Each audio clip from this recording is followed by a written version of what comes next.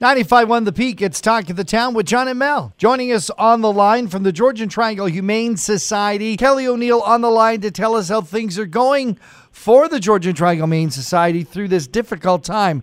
How are you guys holding up, Kelly? Hi, well, thank you very much for having us today.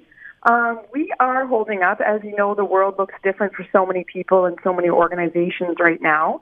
But we're doing our best to take care of animals coming into the animal center. And also we're working on some exciting initiatives to try and help get through the day with essential needs for those animals and those animals in the community that need our help. So at this point, people can't adopt or can't start the adoption process. That's shut down. But of course, you do still have to care for the animals in need. And if people have found animals that need support, you're going to take them. That is absolutely right. So we are doing our best to cover the essential needs of the animals in our care, and like I said, in the community as well. So we have a couple of initiatives with donor support that are helping to facilitate their needs and helping us to kind of reach out and help, especially in the community, as much as we can right now. So you may have heard of our Pet Pantry.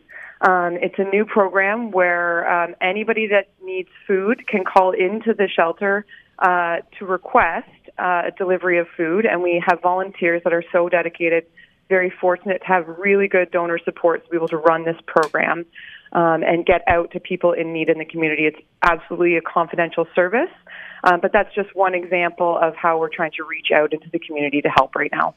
I can also imagine it must be a strain in the fact that without doing adoptions, you're not getting the revenue from people going through the adoption process. Treasure Tales here beside us, it's closed. How are you bringing in the money to keep things going? Well, thank you for asking. Definitely unique and novel ways right now. So one exciting campaign that we're working on from now until Tuesday, May 5th, is a Giving Tuesday campaign that kind of just popped up as a global cause to try and facilitate donations to organizations such as ours that need just essentials to get through the day. So gifts to the Giving Tuesday campaign in our situation will help feed animals in our care in the animal center and in foster care, purchase PPE for any of the animal care workers that are in the organization that are hands-on. It will help with life-saving medication, definitely with food and any kind of costs associated with shelter care. So Giving Tuesday, like I said, is happening May 5th. We are so fortunate that we have a matching gift for this campaign. So an anonymous donor has given us $5,000 to match all of the gifts up until that amount until Tuesday, May 5th. So this is just one I guess, unique way that you can give back and get involved in trying to help our animals and animals out in the community that need us. That's fantastic to hear. And obviously, we're spending a lot of time with our pets at home, giving each other as much love as possible. But there's an opportunity for us to possibly have the next cover model in our own home with the hashtag stay-at-home calendar contest. Thanks for bringing that up, Mel. Yes, the stay-at-home calendar contest is another big focus right now. It's extremely helpful to bringing in revenue, but also just to have fun and to engage our community of donors and pet owners that are out there that are kind of looking for something to do right now.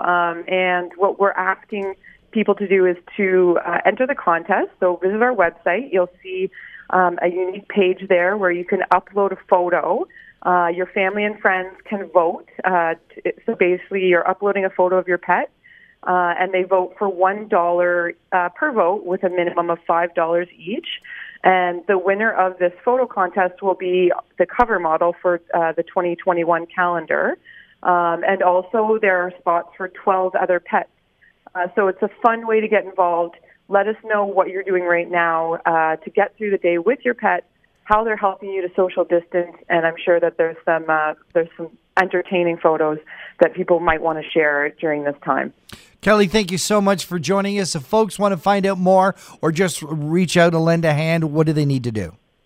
Definitely, we're online. Our social media platforms are very busy right now. You can always call into the shelter. We're limited staff, but we do have somebody on the other end of the phone monitoring messages, and our website's the best source of information. So visit gths.ca.